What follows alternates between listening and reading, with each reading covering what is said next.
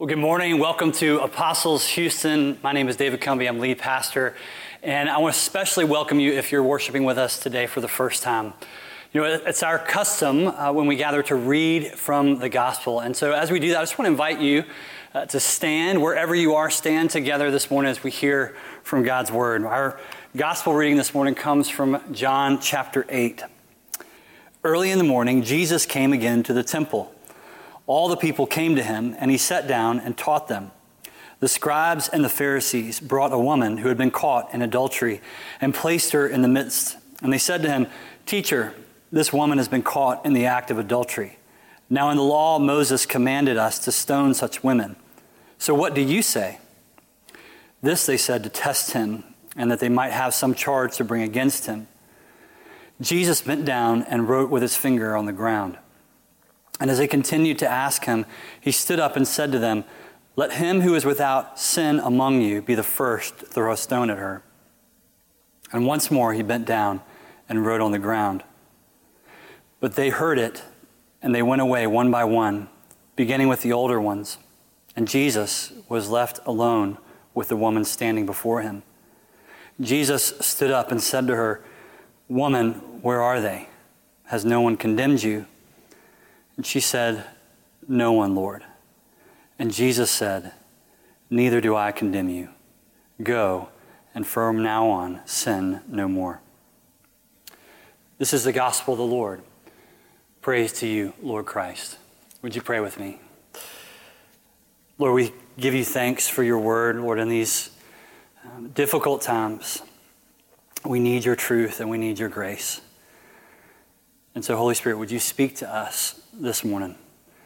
Would you press these words deep into our hearts that we might follow you and that we might be your people beyond the walls? We pray that in Jesus' name. Amen.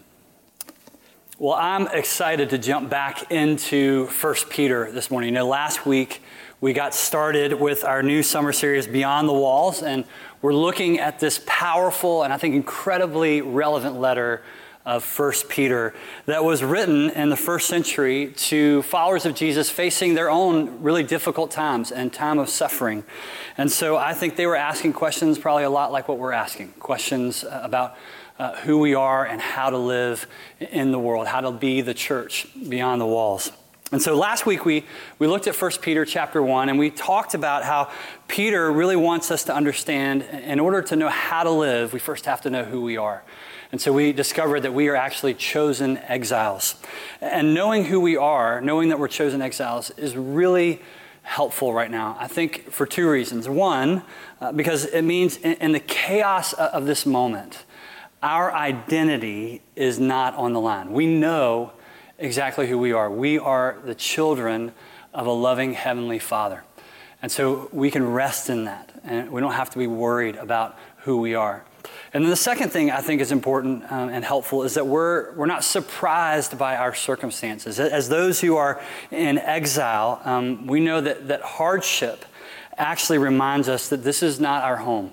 And it reminds us that as exiles, our hope is not in this world, but it rests fully in the person of Jesus.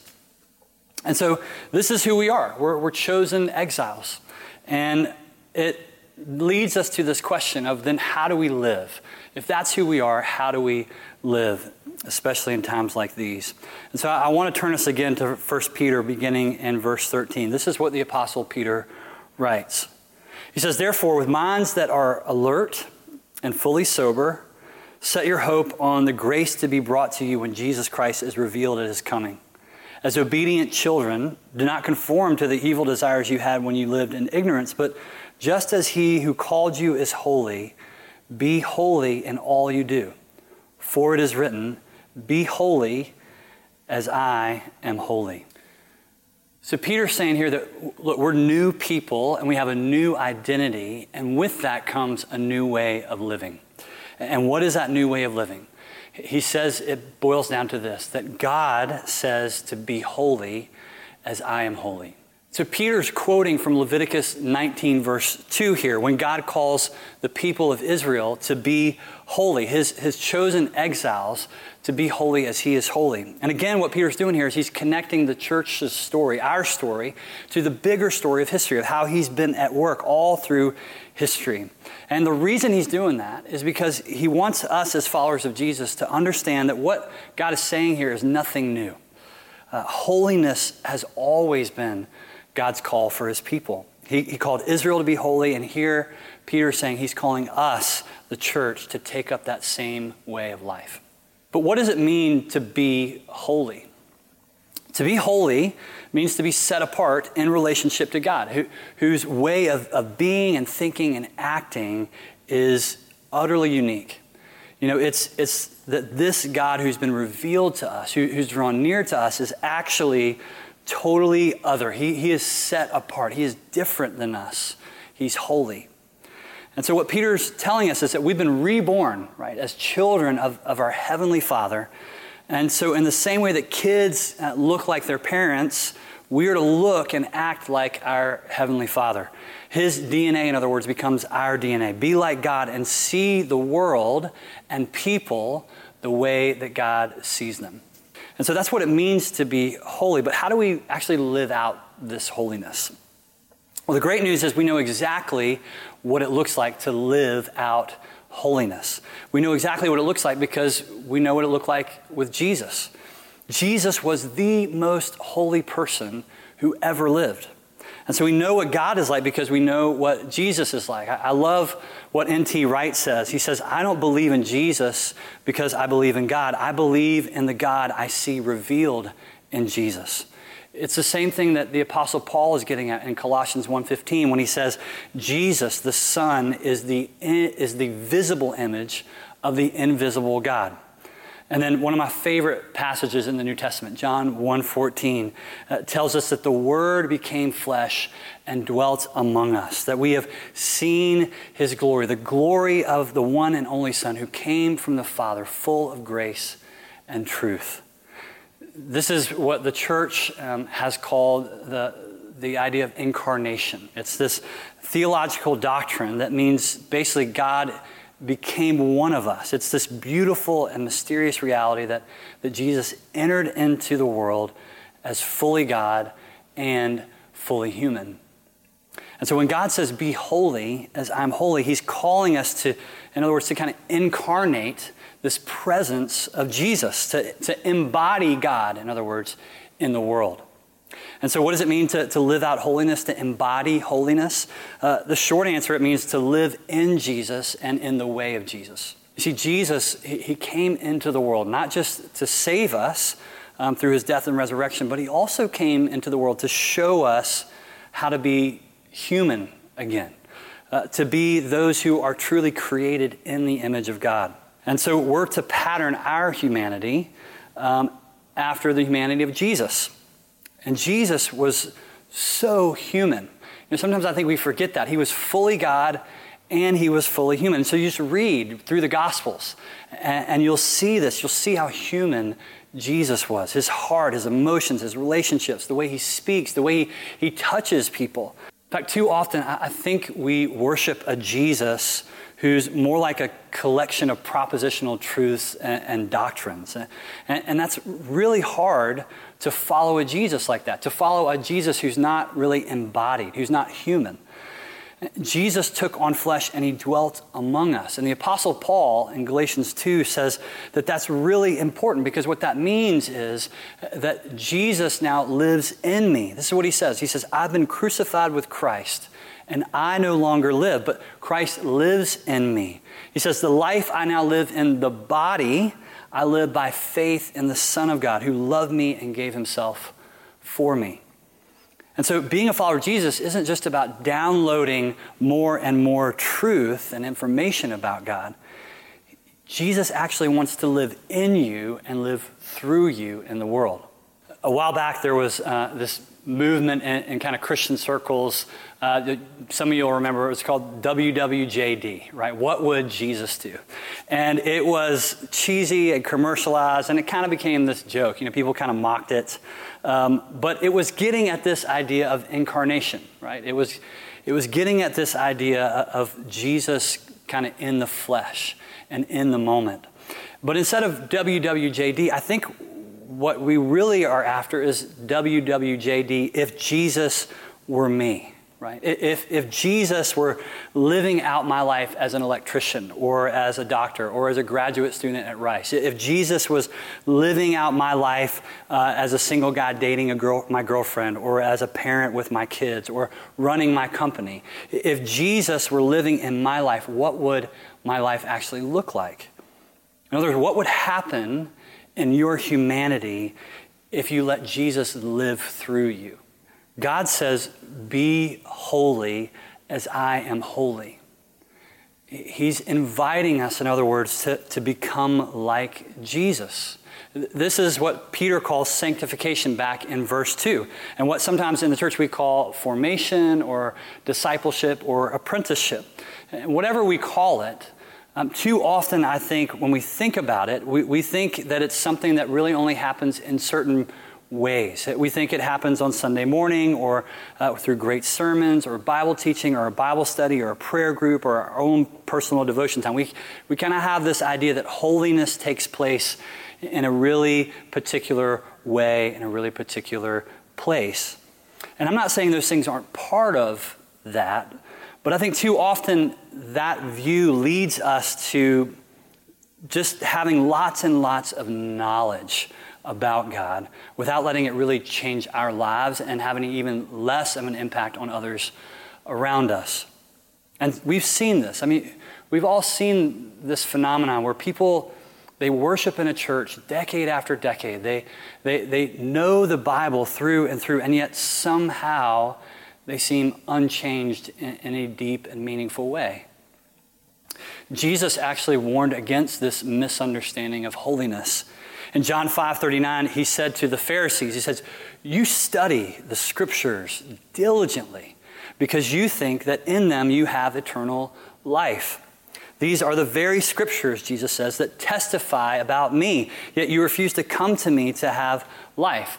You see, these Pharisees, they knew the law. They knew God's word to a depth, honestly, that would put every one of us to shame. And yet, they're not holy. They're not holy in a way that actually results in life in the way of Jesus. And so here's the truth. The truth is, most of us don't need to know more. What we need to do is live out what we already know. Jesus said doing that is really pretty simple. He summed up life and holiness with two commands. In Matthew 22, he said, love the Lord your God with all your heart and with all your soul and with all your mind, and love your neighbor as yourself. So to live like Jesus, to live a life of holiness, in the simplest way, means to obey these two commands. And that reveals something very important, I think, about holiness. Holiness is loving God and loving neighbor. To be holy means to be set apart, but it doesn't mean to live apart. To be holy means to be chosen exiles, to be different, but yet to live among. Too often we've defined holiness to mean avoid the world, stay pure, don't get contaminated, withdraw from culture. We form Christian ghettos to kind of keep the dangerous, unholy world on the outside. But if we redefine holiness based on how Jesus actually lived his life, then holiness is not about kind of removing ourselves from the world. It's about God sending us into the world. Jesus doesn't see the world and say, oh, let's get away from that. Jesus sees the world and says, let's get in there. And so the world needs a church that says that same thing, that looks out and sees the world and says, let's get in there. Let's go to the world. Let's be the church beyond the walls.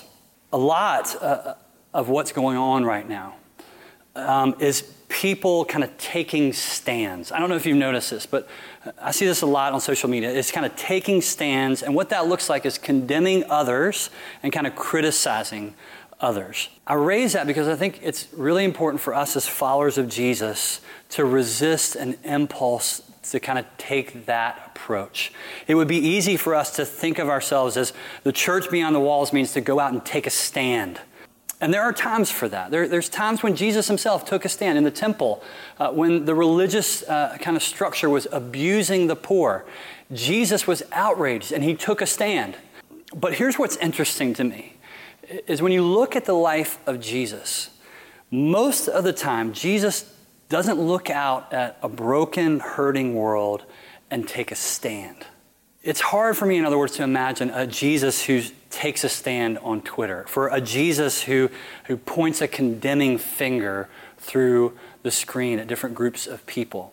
In fact, in John 3:17, it says that Jesus, the holiest person who ever lived, came into the world, was sent into the world, not to condemn it, but to save it. You see, Jesus' MO wasn't to take a stand, it was to take on flesh. It was to enter into the world by entering into people's lives. You know, it's interesting, Jesus had a reputation in the Gospels, and he was called different things. And one of the things that he became known as was a friend of sinners. And when we hear that word sinners, I think it's important for us to realize who that meant. That meant people in Jesus' day who were living without God and not really for God. They were kind of on the outside looking in. It was people who were hurt and hurting others, people who were broken and in broken relationships, the poor, the sick, the forgotten, those who felt lost, those who felt trapped in all kinds of addictions and brokenness, people who were living in rebellion against God even. In other words, people who sound a lot like us. I mean, that sounds like where all of us start, doesn't it? I mean, we all are lost, in other words, until we come to know this Jesus. And so Jesus sought out these kinds of people, and he earned this reputation as a friend of sinners. And so it begs the question, I think, how is it that the holiest person who ever lived, how did Jesus earn that reputation? It also makes me wonder about my own reputation. What is my reputation among my neighbors? What is your reputation? What is the reputation of our church? Jesus earned this reputation, and this is how he earned it. Jesus loved to eat with people. It sounds simple, but it's a really powerful thing that Jesus did. It was one of the most intimate and hospitable things that you could do in Jesus' day and in his culture, was to eat a meal with someone. And what you see over and over is Jesus eating and drinking with all kinds of people. One of the groups that Jesus kept eating with over and over was a group known as the tax collectors in the Gospels. Tax collectors were hated. They were traitors. They fell in with the Roman Empire to oppress their own people for profit, and they were notoriously corrupt. Everybody hated them, and Jesus was friends with them. One day, in fact, Jesus was going through town. This is from Luke 19. He was going through the town of Jericho, and he encountered this chief tax collector, a guy who was over the city and probably a region named Zacchaeus. And what does Jesus do? Jesus says, hey, let's have lunch. In fact, let's have lunch and let's go to your place. And so Jesus goes to this tax collector's house. And we know from other stories in the Gospels that what tended to happen was in a setting like this, Zacchaeus' friends would have come, and they were probably tax collectors too, and friends of tax collectors, and they came and they sat and they enjoyed a meal with Jesus. And so I want you to kind of put yourselves in this moment with Jesus eating with all these tax collectors. You know, Jesus' friends, his disciples, would have been in the room. And I imagine maybe at some point they went over and they pulled Jesus aside and they just said, hey, Jesus, we get it. This is great what you're doing over here, but you have to understand how hard this is for us. I mean, these people that you're eating with have hurt us. They've hurt our families, our country. They've been, just done horrible things, been incredibly unjust. And you're sitting over there, you're just having a meal with them, you're talking with them, you're laughing with them. And I imagine that they maybe even ask him, like, Jesus, what we want to know is, when are you going to let them have it? Right? When are you going to set them straight? When are you going to condemn them for what they've done? Because if you don't, you know what's going to happen. If you don't do that, Jesus, they're going to interpret all this as you kind of condoning what they've done, that you just accept them. And isn't that how we tend to think? When we encounter people who think different than us or believe different than us, live differently than us, whether it's about sexuality or race or parenting or COVID-19, people that have hurt us or done us wrong, when we encounter those people, isn't this how we tend to respond? We tend to think, really, there's only two options here. You either condone it or you condemn it. And honestly, we live in a world right now where these are the options. You condemn or you condone. You have to pick a side. And so that's what people did with Jesus. People did this with Jesus all the time. Pick a side, Jesus. And what does Jesus do? He refuses to pick a side. In fact, he has a totally different way. And what's that way? It's the way of holiness. He chooses to be like God, his Father. He chooses to see people and the world the way God does. And so he chose to enter into people's lives. He chose to be with people no matter who they were or what they had done. And what that means is something actually that's, I think, is really scandalous. What it means is that Jesus chose, in a sense, to overlook their sin. Now, that's not to make light of sin or to call something good when it's wrong.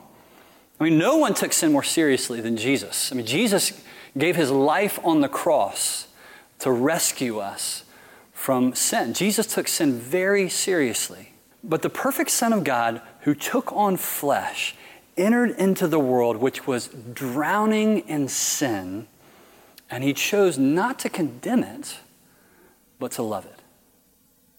See, Jesus' love for humanity, it led him to overlook a lot of sin in the people he encountered. And the truth is, his love for you and his love for me caused him to overlook a lot of our sin. 1 Peter 4:8 says that Jesus, this love that he had for others, is a love that we too are to have. It says, love one another deeply. Why? Because love covers a multitude of sins. And this whole idea, I know it makes me uncomfortable. It makes us uncomfortable. But Jesus made people uncomfortable. But how different? I mean, just think about how different our engagement with the world would be if we took this approach.